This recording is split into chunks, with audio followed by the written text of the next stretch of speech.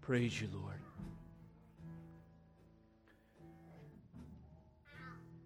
Heavenly Father, we thank you for the promise and for the declaration that this song has celebrated. These few moments, Lord Jesus, we've been singing about your power to intervene in history and in our lives to resurrect us unto newness of life.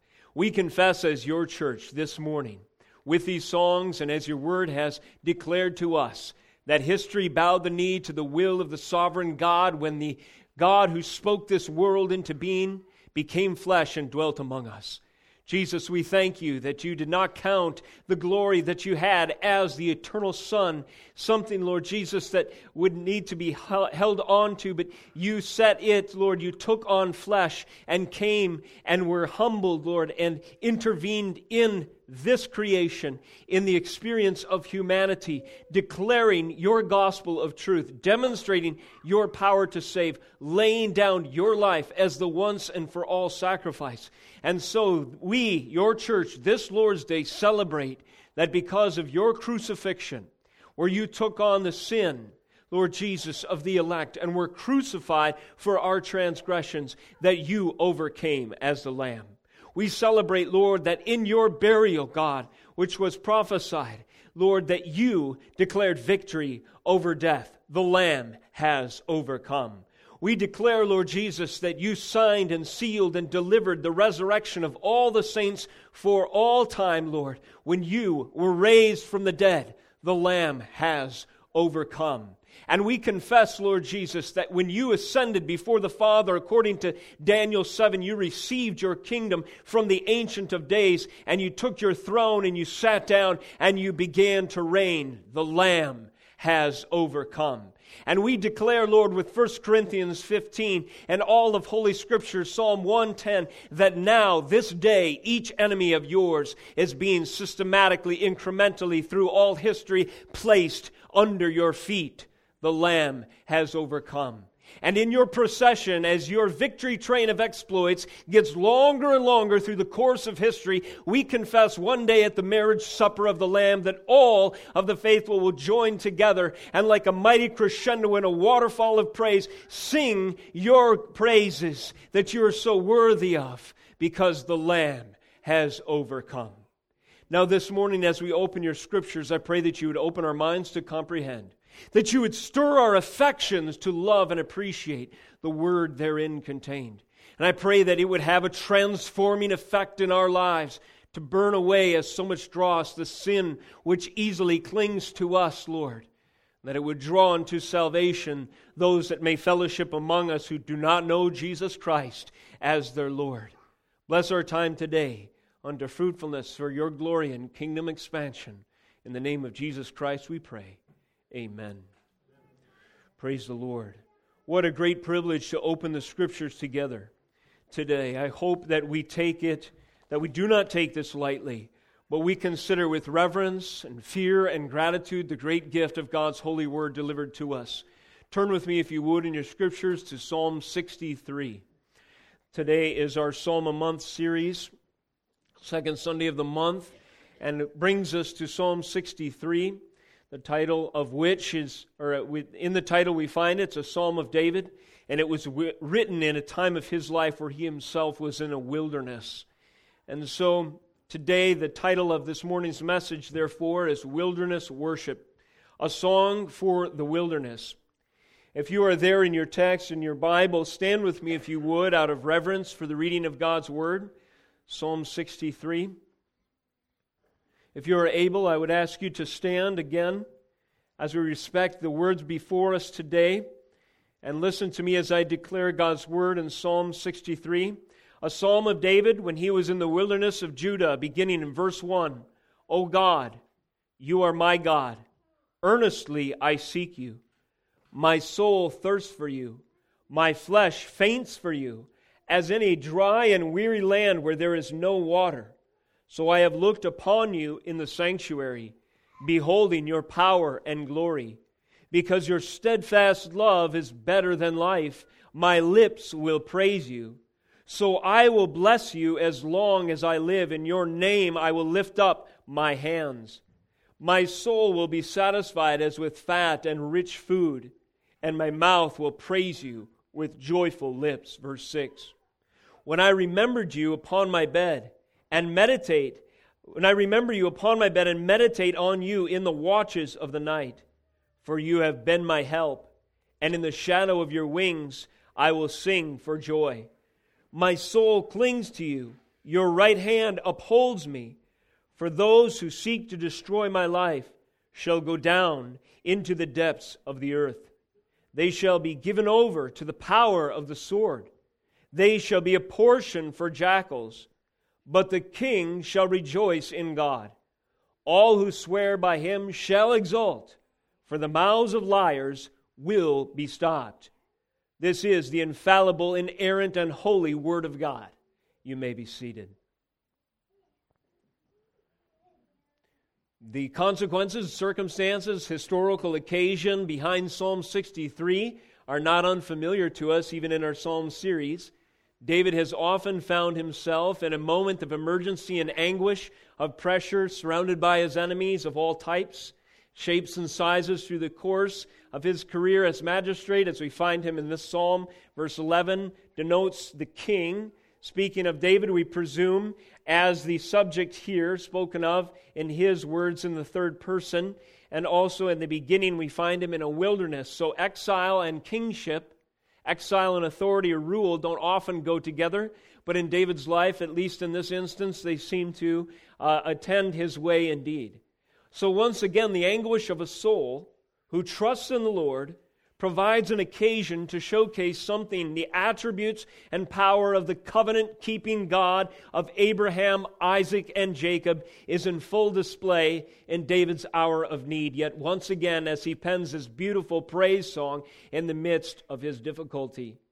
The beauty and grace of David's writing in his darkest hour is testimony, in fact, to its divine inspiration. If you are in distress in your life, if you've experienced anything, even a slight bit akin to what David went through, your response is probably much like mine has been. You don't think about, how can I make a beautiful song out of this particular incident? You more think about pure survival, breathing in your next breath, getting through to the next hour, clinging with all your might to one thread of hope here or there, or maybe in desperation and anguish and in anxiety, crying out and grasping, flailing for some means of security if you find yourself in dire financial straits, for instance.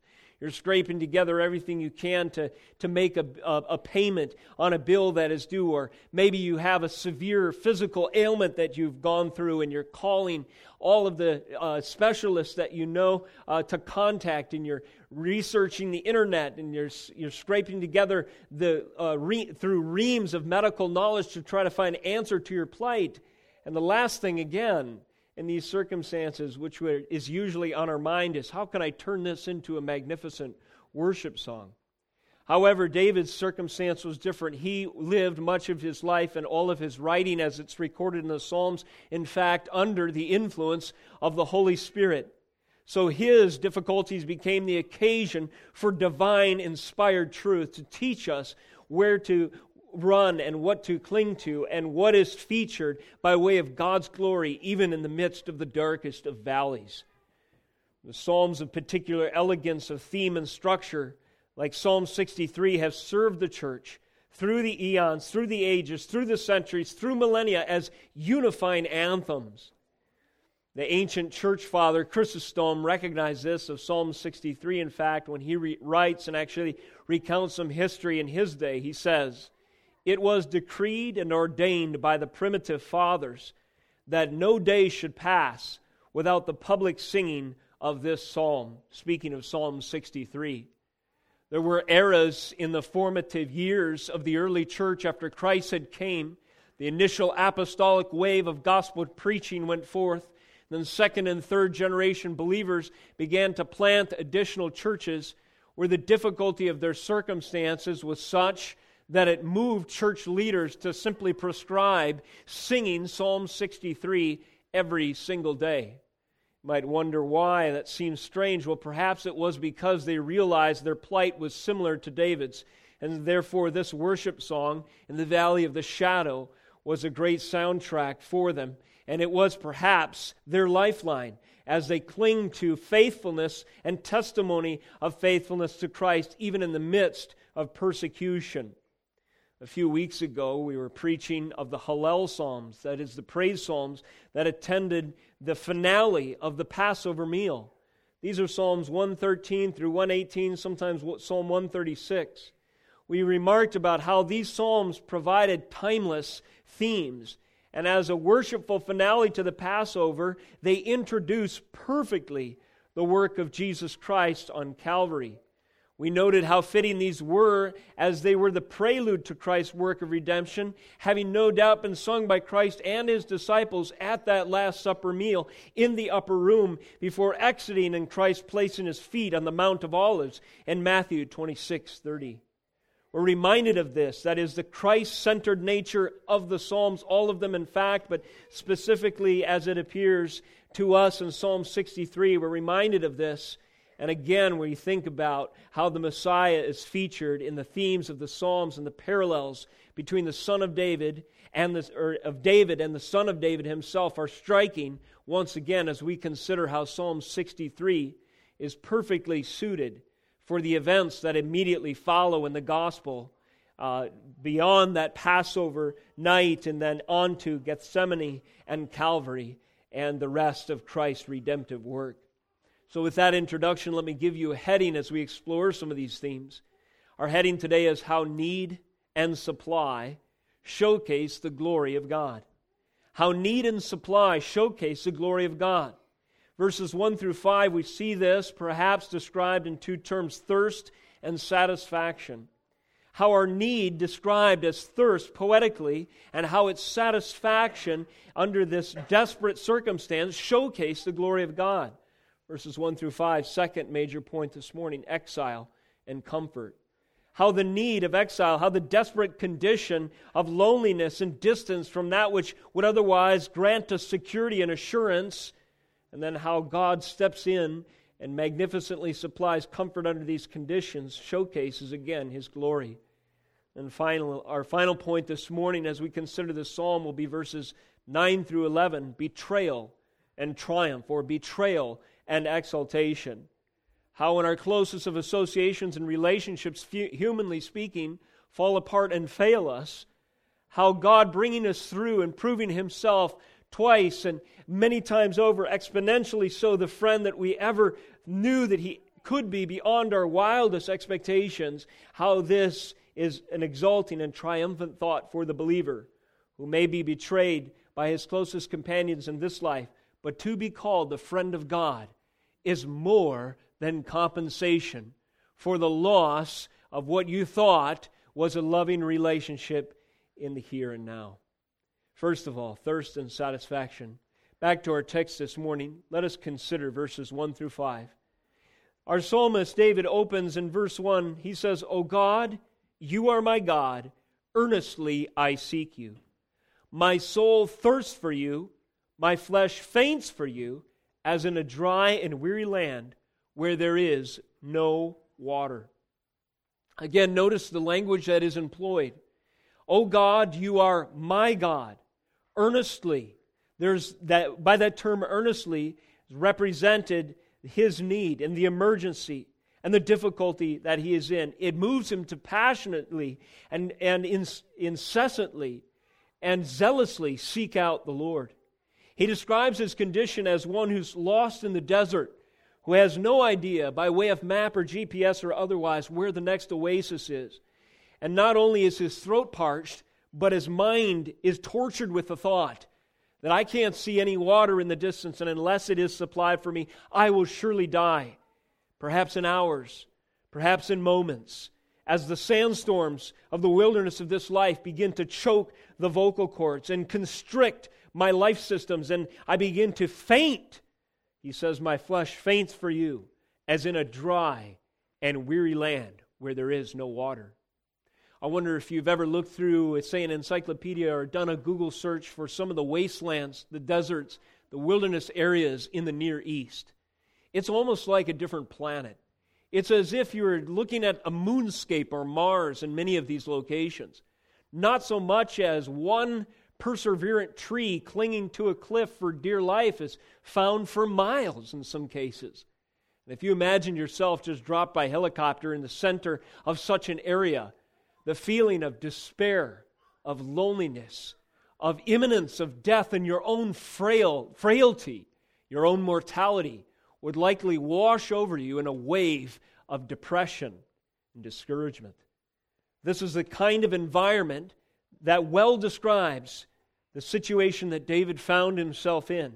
And this is the poetic imagery from which he's drawing to illustrate his situation. David's circumstance, however, principally speaking, is not unique. Commentator Christopher Wordsworth reminds us that in the history of redemptive revelation, and as he's speaking in his commentary on this psalm, that wilderness experiences have often attended the way of God's people. Remember, if you will, Hagar, the maid and wife of Abraham, when she was exiled and had to go into the wilderness, having fallen in disrepair relationally with Abraham and Sarah and so on, and she's heading out into the wilderness, and she cries out in despair, "Surely I will die." She's watching over her son. She and Ishmael are exiled from the place of safety and provision, and they are now at the mercy of the elements around them. And the beating sun, and the blowing wind, and the desert around them seem to decree their imminent death. And Hagar cries out to the Lord in this wilderness. And in Genesis 16:13 through 14, we find that by God's miraculous provision and supply, a spring breaks forth in the wilderness. This reminds us of God's people in the wilderness wanderings as well. For 40 years, they were destitute and wandering. They had to rely exclusively on the sovereign hand of the Lord to provide for them in the wilderness. And twice over, He did so by a fountain that sprung forth from lifeless soil, from a dead rock, and supplied them the much needed life-giving water in the midst of their wanderings. We think of Moses, who was exiled in the wilderness for a time, quite a time indeed. In Exodus 3:1 through 4, it served this time, this era, by God's providential hand, served to reveal to him God Himself, who was revealed in a burning bush.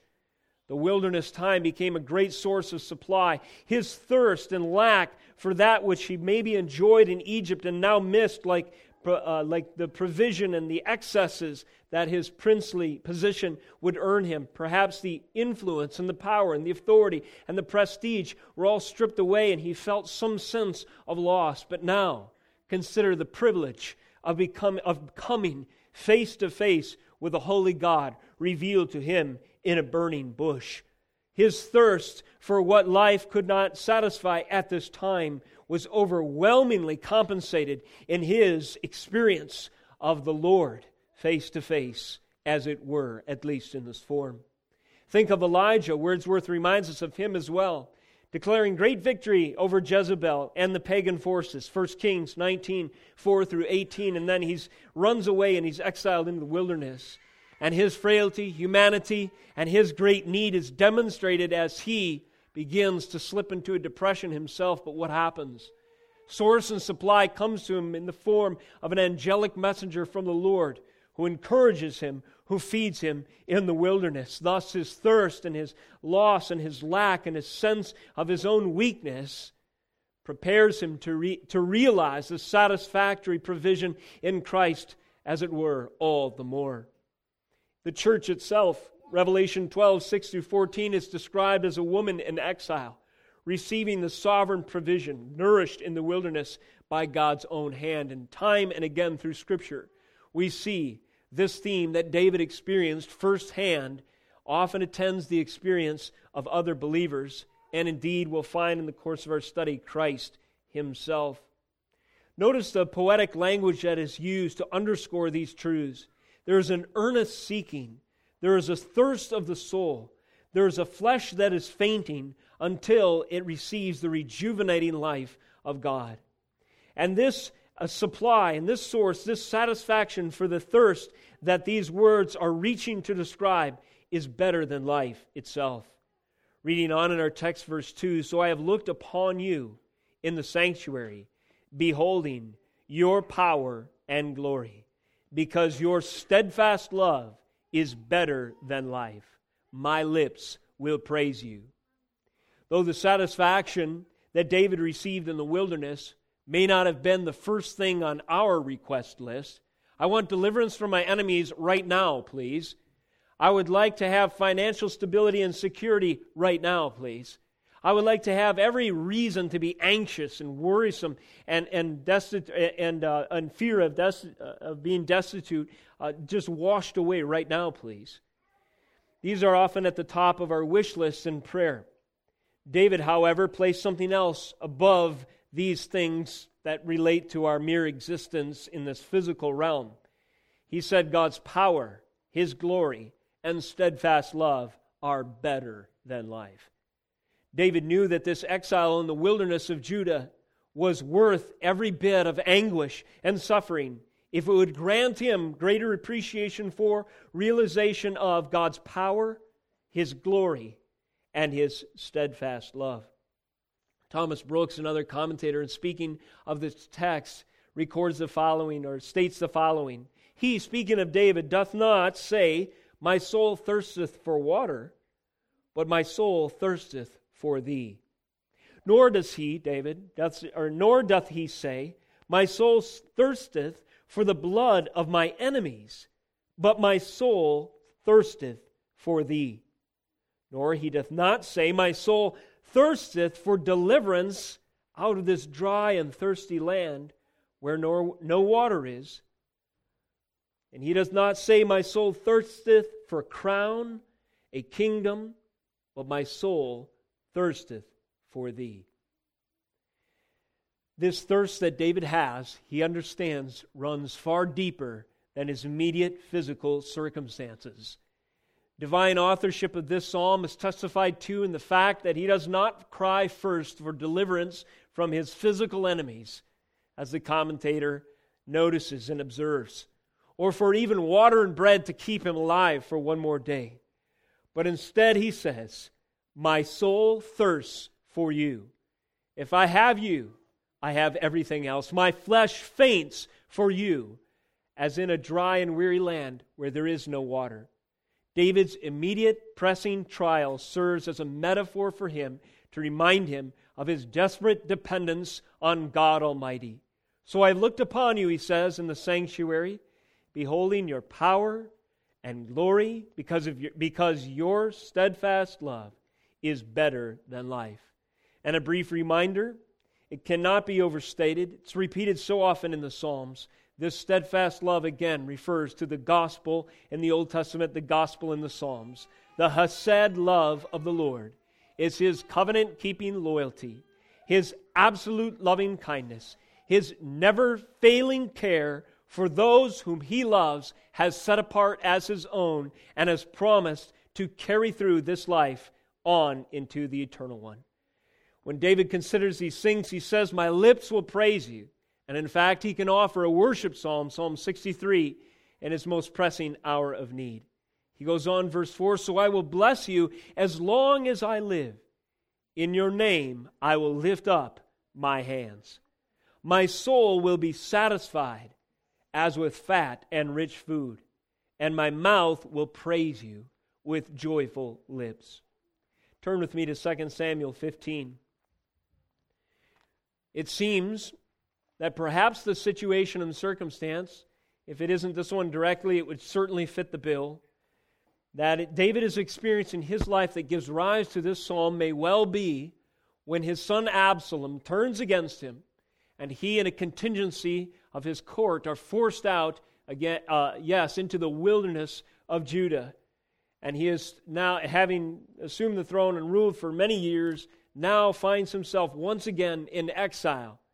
And instead of all of the creature comforts that his kingdom affords him, he is out living and surviving on the land and trusting in the Lord to preserve him. And under these conditions, it seems appropriate, that is probably the historical background behind Psalm 63. 2 Samuel 15 lets us in on the occasion of this psalm, perhaps in verse 13.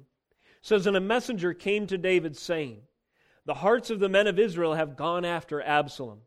Of course, Absalom was David's son, who had rebelliously staged a coup against his leadership, had assumed the throne, had convinced the hearts of the people, led them away from the anointed king, had tried to set up in an insurrection against God's anointed, and was proving, at least by some measures, apparently successful at this time.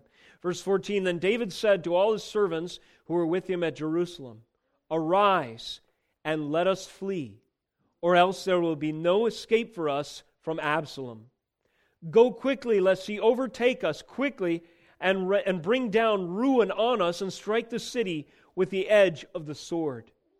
And the king's servants said to the king, behold, your servants are ready to do whatever my lord the king decides. So the king went out and all his household after him, and the king left 10 concubines to keep the house. And the king went out and all the people after him, and they halted at the last house. And as the story progresses, we find where they are. For instance, in the chapter 16, verse 14, and the king and all the people who were with him arrived weary at the Jordan, and there he refreshed himself. Again, notes in the text that they're in a wilderness. The end of chapter 17 says, and David and the people with him, or honey and curds and sheep and cheese from the herd, were supplied to them for David and the people with him to eat, for they said the people are hungry and weary and thirsty in where? The wilderness. So we see in the context, in the biography of David himself, how these terms and conditions that gave rise to a psalm like Psalm 63 were true of him. We recount also, as we consider this, the intensely personal connection these circumstances forged in David's heart between him and his source of supply in the wilderness, or in any difficulty, his God, his Jehovah Jireh. Psalm 62, the psalm that preceded this one, notice how many personal pronouns and the possessive language that's used to describe David's personal, dependent connection on the Lord. He says, for God alone, verse 1, my soul waits in silence. From him comes my salvation. He only is my rock and my salvation, my fortress.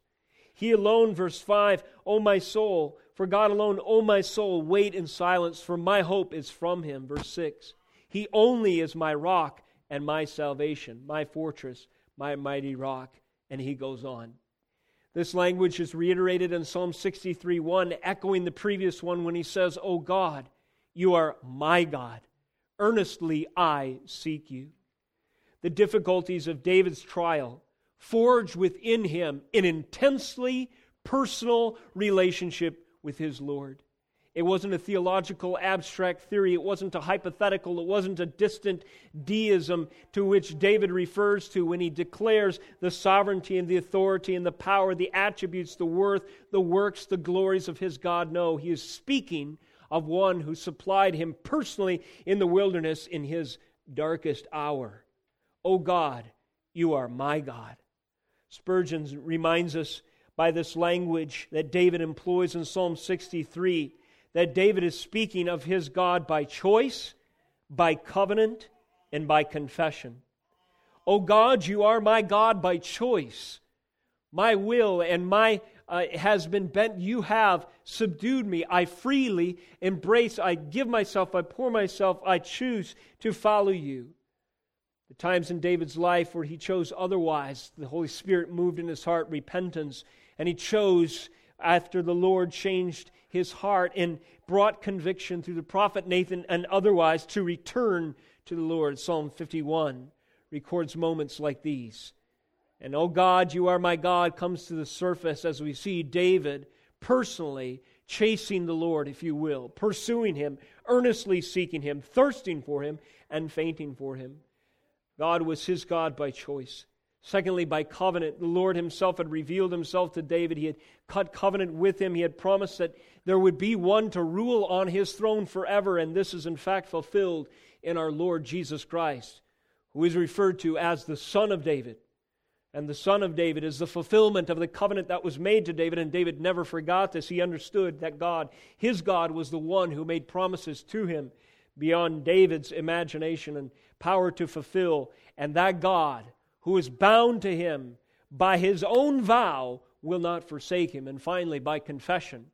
And is not every one of David's psalms a glorious confession of the God who was his God, who is personal and who is covenantally bound to him, and who is the only source, rock, salvation, security, assurance, hope, and fortress for any who are lost, as David was.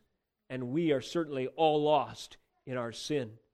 As we turn to David, let us turn to God as he did, that we would embrace God, our God, by choice and by confession and by covenant, recognizing that he has cut this covenant in the blood of his own Son, and we can be adopted children of God, of the Son of David, and brothers and sisters of the Son of David himself, because of his mighty work. Now, under thirst and satisfaction, we've considered how the poetic context illuminates the text. We've considered how this supply in the wilderness was true of David. Let us consider how it was also true of Christ. Very briefly this morning, let me read you just several scriptures of a wilderness experience of the Son of David himself. David's life spoke in prophetic terms, often in the events, often in the words that he employed. Both the Psalms themselves and the narrative of his experience speaks to the Son of David to come. And when we read of supply in the wilderness, we're reminded of Jesus' own wilderness experience in Matthew 4, 1 through 4. Then Jesus was led up by the Spirit into the wilderness. This would be, in fact, the wilderness of Judah, would it not?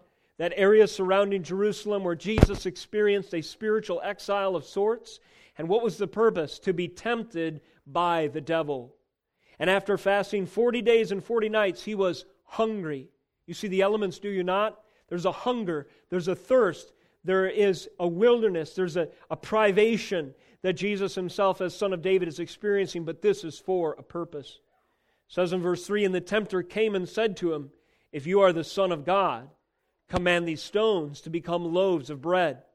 And you see the temptation, do you not? The temptation is to do the opposite of what David did. To think first and foremost about your physical well-being rather than the glory of God.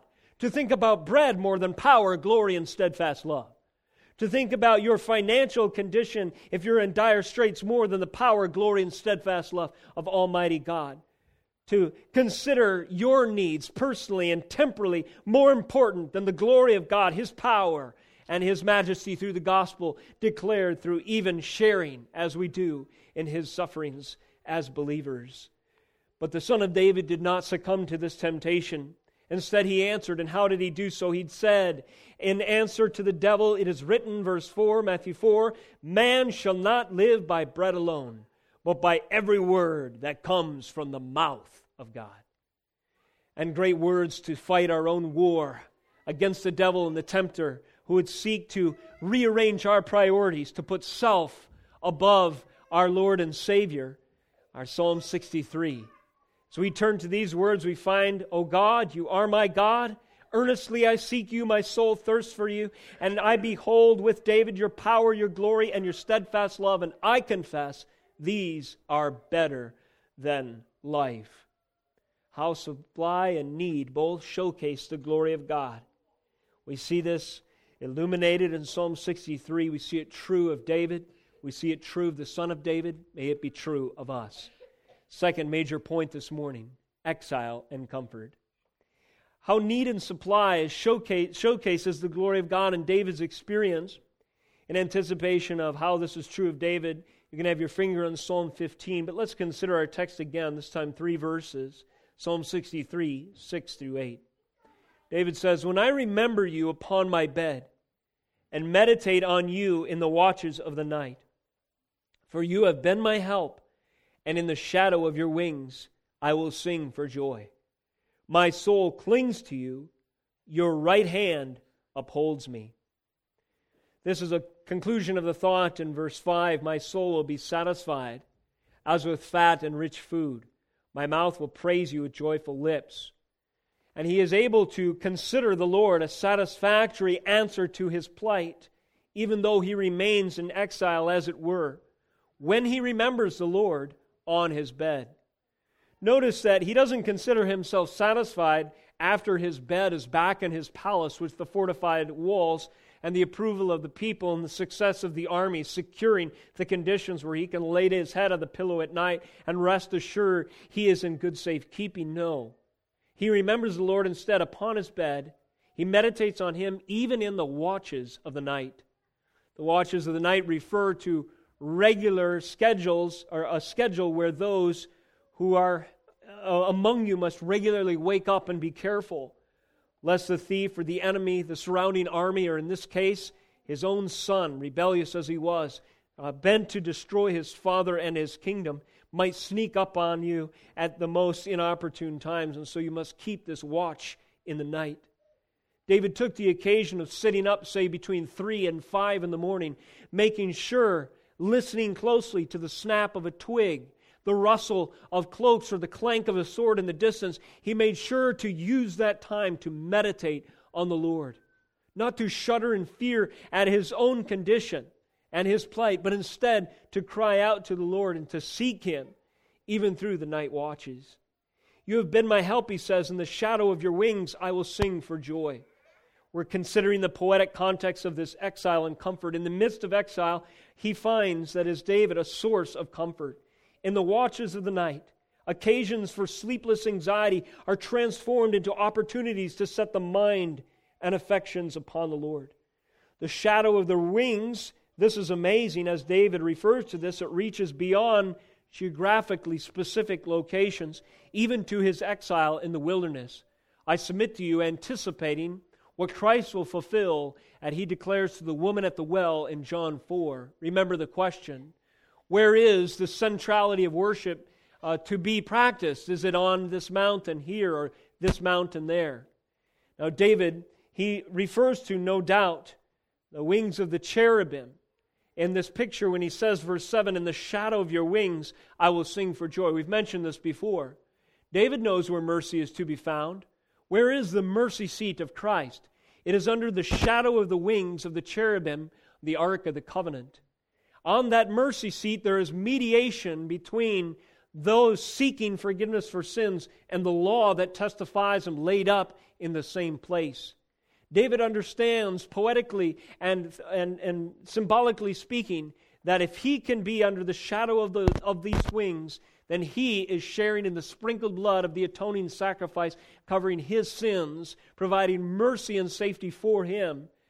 But the amazing thing is David is finding comfort in the shadow of these wings, as it were, even though the Ark of the Covenant is not in his immediate proximity, even though he is forced to flee from Jerusalem, even though he is not in neither the tabernacle, the temple hadn't even been built yet, nowhere close, in fact, to the place of symbolic and ceremonial atonement where the sins of the people are covered, temporally speaking, by the work of the priest. Nevertheless, David trusts in the power and the shadow of God's wings to cover him even in exile. The poetic context is powerful indeed.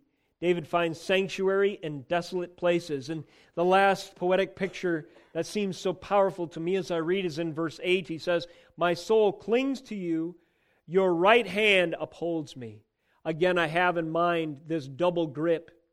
Look up here for a moment if you would. If you've ever seen someone in peril hanging off a cliff and the rescuer comes, the most secure grip of a person who's about to tumble into space to his own death is for him to grab the wrist of his rescuer, and the rescuer grabs the wrist of the one in peril, and that double lock is a sure grip. That's something of the picture we find in verse 8. My soul clings to you, your right hand upholds me. A mutual double grip lock of salvation from the precipice of his own destruction. David finds this. He finds this in security from his enemies that surround him, even his own son, but far more than that, he finds this in the salvation of his own soul. God, through the shadow of his wings, and underneath there in the atoning sacrifice, has grabbed his wrist, and David has grabbed his, and now his God by again choice and covenant and confession, will never let go, and as he grasps him, he is assured of safety and comfort, even in exile. This was true of David, and we find it again as we go back to his biography of circumstances that may have given rise to this psalm, and again in 2 Samuel 15. Notice some details in the text, verse 24 through 30.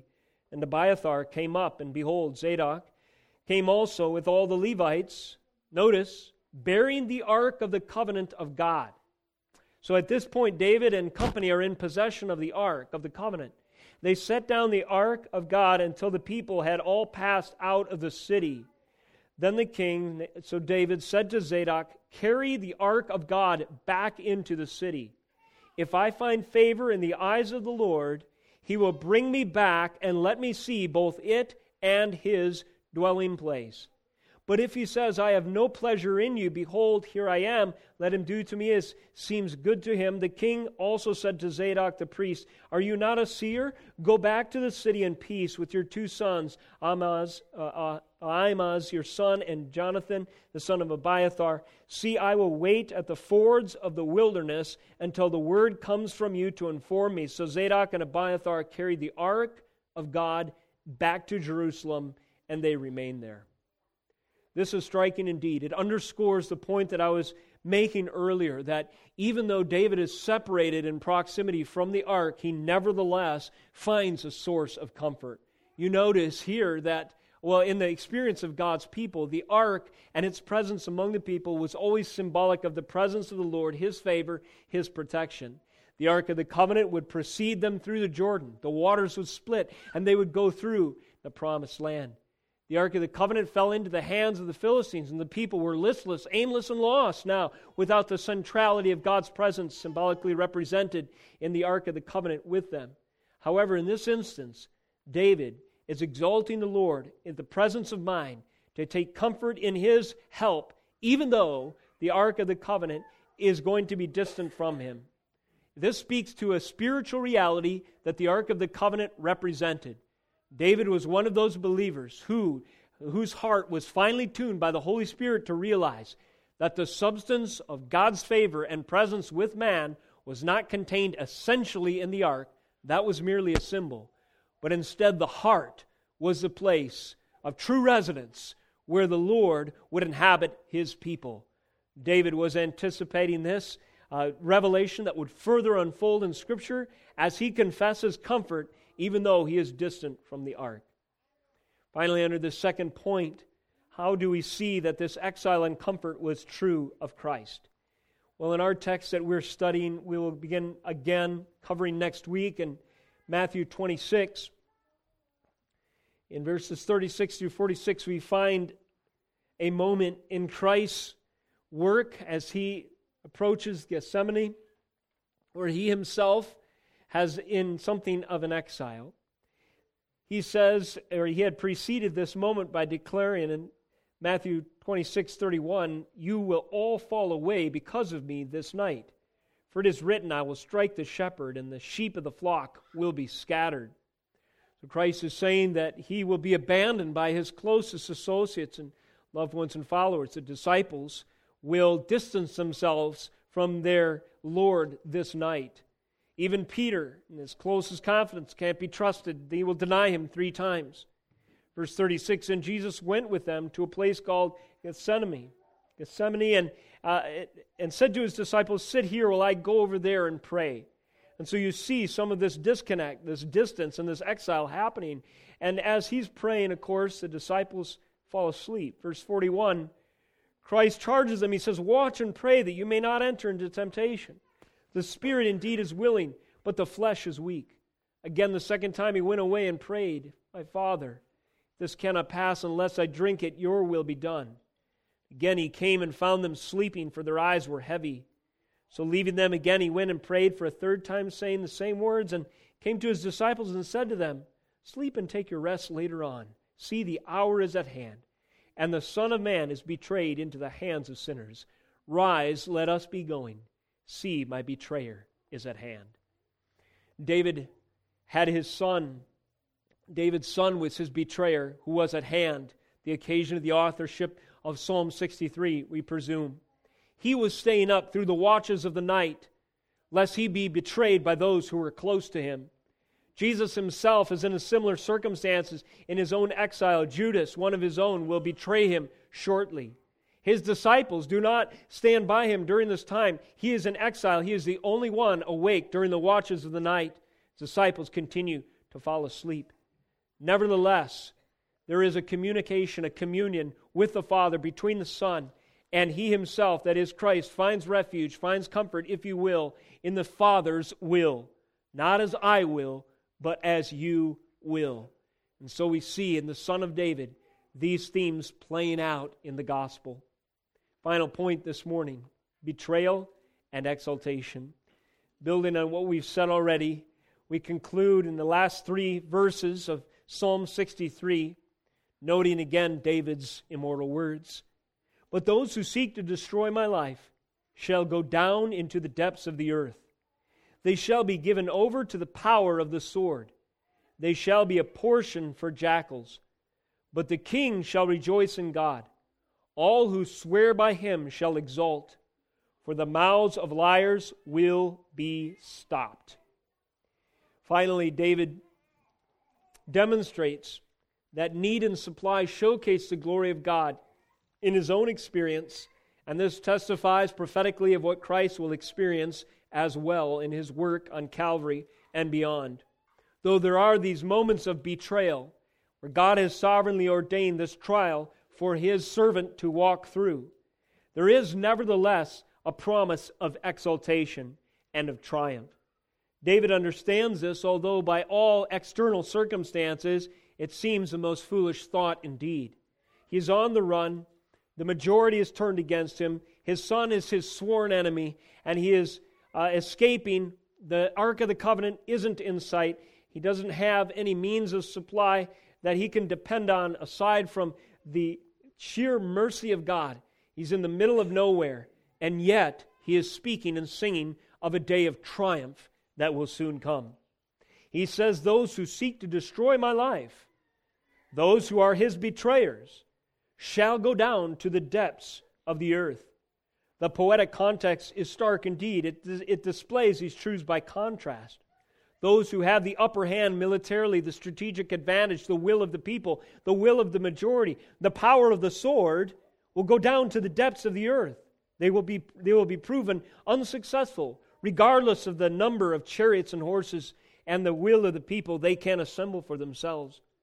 Again, verse 10, he shall be given over to the power of the sword.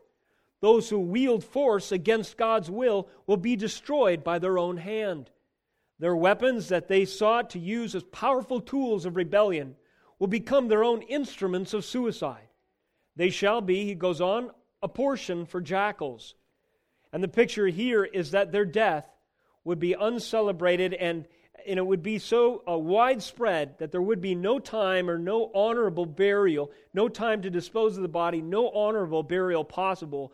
But all of the enemies of God's sovereign will eventually become so many bones and carrion spread across the very wilderness that David is running across right now, food for jackals, wolves, and vultures. And then this note of exaltation, but the king, by contrast, shall rejoice in God. And using the term, he doesn't refer to himself as fugitive, exile. He refers to himself as the king. He says that he shall rejoice in God. All who swear by him shall exalt, meaning the precious few who remain loyal to David will share in God's victory that he will give his anointed one. Brothers and sisters, consider that lesson in our day. In a day of dark persecution and deep animosity against the Christian church, the few that declare their allegiance to the lordship of Christ will exalt in the final day. It may not be popular, it may not be a powerful position to assume, to associate yourself with the lordship, the word, the name of Jesus Christ, but if you do so, you're declaring your allegiance to the King, even in the wilderness of cultural depravity, of great persecution, of the mockery of neighbors, of the abandonment of your family, and even imprisonment and the sword sometimes historically comes to those who do so. But if they do, they will not become the portion for jackals, spiritually and ultimately speaking, but instead they will rejoice in God. And they will live to see the Lord's right hand do valiantly, the mouths of liars be stopped, and themselves exalted with Jesus Christ to rule and reign over all his enemies. We see that this betrayal and triumph was true of David. We won't turn there, but you'll remember 2 Samuel 18, 9 through 18, vindication was swift, tragic, dramatic, and absolutely glorifying to God. It doesn't matter if you are the own son of, or the very son of the king, as Absalom was. It doesn't matter if you convince a great majority of the people that you are a ruler who is superior in power and wisdom. If you set your mind, your attentions, your ambitions, your affections against the will of God, what will happen to you? You will find yourself being chased on a donkey, metaphorically speaking, through your own wilderness. Your hair will be caught on your plans to rebel against God Almighty. You will find yourself suspended between heaven and earth. You remember how the end of Absalom, how his plans were ultimately thwarted? His hair caught on a branch, and he hung himself in his retreat. And David's general came and slew him. They threw him in a pit. They piled rocks over him. He became a monument to the foolishness of rebellion against the Lord's purposes, against the Lord's plan and will, against the Lord's anointed. Suspended between heaven and earth, Absalom realized in that moment that there is no mockery of God that will ultimately be successful. There is no carefully laid plan. There is no strategic opportunity as a close friend lifting up his heel against his father or close associate, and through that betrayal to ever prove successful. In fact, he will die. He will be destroyed. God's judgment will come. The day of reckoning will arrive. And for those who are unrepentant in that day, woe to them, woe to them. This is each and every one of us in our sin, is it not? One day it is appointed for every one of us to die, and after that the judgment. May our death not be catching our hair on that final day, on the branch of our own mortality, being suspended between heaven and earth, and proving in our death the glory of Christ when we are destroyed in our sin, condemned to hell eternal for our rebellion against the Lord. Turn to Him. Associate with the King. Declare your allegiance to the Sovereign. And repentance and faith in Jesus Christ if you do not know Him today. Because even though we are a precious few, and even though we are often pressed down and persecuted in this life, there will come a day of exaltation. And that day, every knee will confess, or every knee will bow, every tongue will confess. And great sorrow and despair, but not the kind of sorrow that leads to repentance, will fall across the vast majority of those of humanity who rejected the incredible sacrifice of Jesus Christ, the lowly one who came as a servant, a suffering servant, but was exalted for the right hand of the Father, did not declare allegiance with Him. This betrayal and triumph was true of Christ, was it not? Matthew 26, 3 through 4, Luke 21, 20, Matthew 24, 28, just a few references, 26, 59, and 60, just a few references in the course of the gospel. We'll study these more next week, where the language of Psalm 63 becomes alive and prophetic fulfillment in the work of Jesus Christ. But to those who seek to destroy my life, think of Caiaphas and company, the beginning of Matthew 26, who are in the palace of the king plotting the death of Christ. They're the ones who have the privilege, the power, the opportunity, and the motive, and they seem to be successful. Little do they know that all of Christ's worst enemies will be defeated in that very act, and they themselves will ultimately be destroyed for their rebellion and taking up arms against the Son of God. They, in fact, will go down to the depths of the earth. Matthew 27, 51 through 52 talks about these moments. We see actually in the prophecy that came before Jesus' own condemnation that Jerusalem will be surrounded by armies, Luke 21 through 20. And then where will Caiaphas and company run and hide? Where will the elders and the priestly class and the elite rulers of this social order run and cower when the armies of Rome siege Jerusalem, the temple is destroyed, and finally there is judgment for the rejection of the Son of God in just one generation?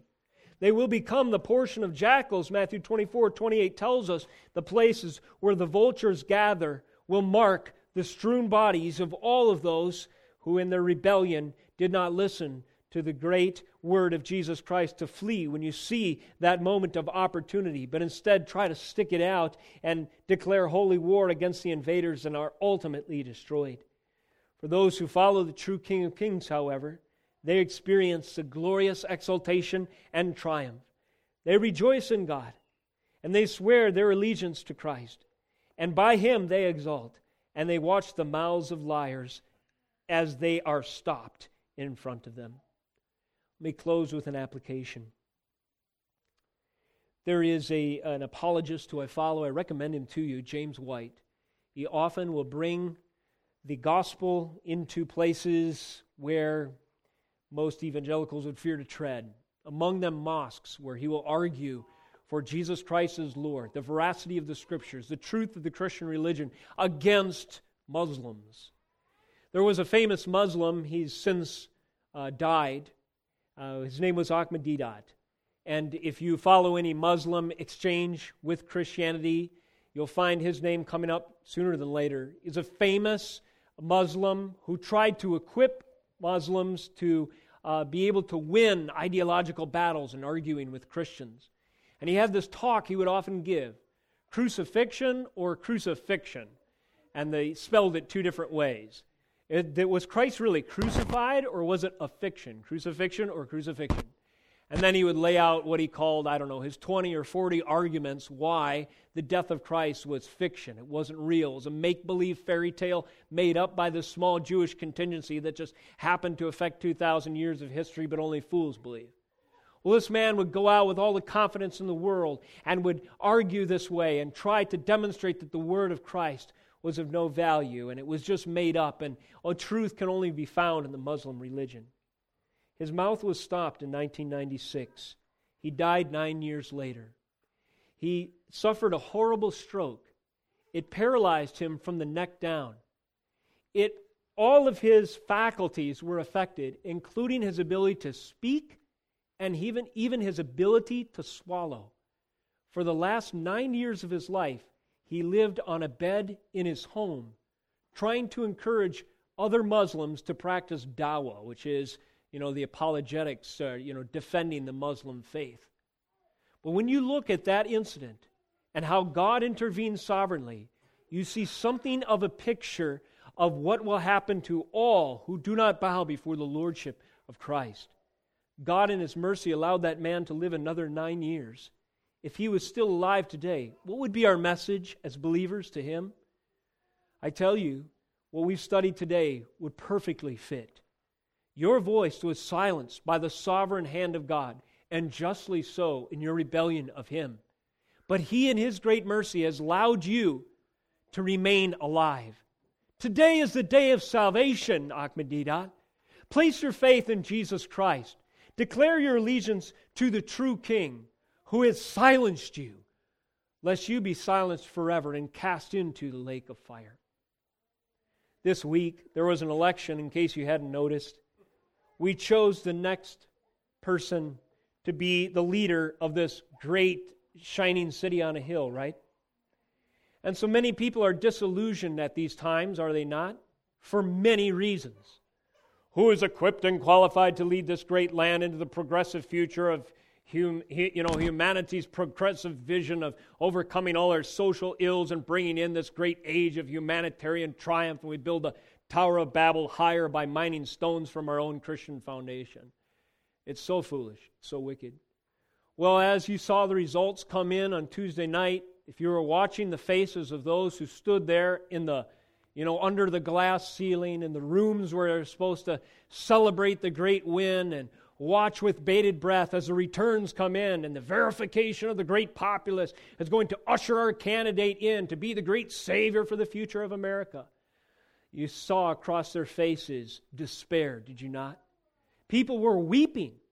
People were crying out. In the sovereignty of God, many naysayers were silenced this week because the rug of social security, no pun intended, the rug of assurance and safety and salvation and idolatry was pulled out from underneath them. And I don't care what party you affiliate with, if you place hope in man, in whose mouth and lungs is breath, you are a fool. And God will demonstrate that. And He does so, and He did so this week. He pulled the rug of the future of America in the minds of the self-assured out from underneath them, and for a moment it left them flailing. I pray they continue to flail until they find assurance in Christ alone. No nation can survive for very long without the judgment of God coming upon their head unless they confess faith in the true King of Kings, the Son of David. Every leader, be he from one party or another, must kiss the Son, the highest measure of allegiance to a kingly rule and authority known at that time, Psalm 2, lest what? He become angry, the true king, in the way, and they just perish. Well, this week, God spoke from the heavens, as it were, in the circumstances of this nation. He held our false hope of human saviors in derision, and He laughed at us. Will we cry out to Him? Will we turn to Him in repentance? There are two kinds of sorrow. 2 Corinthians 7 speaks of them. There's a godly sorrow that leads to repentance. And then there's a worldly sorrow that just leads to more despair. One of the best encouragements I got, I think Phil and Aaron both texted me this week, friends of theirs who are so distraught, and friends of mine who fall into the same category over the political circumstances in our land right now.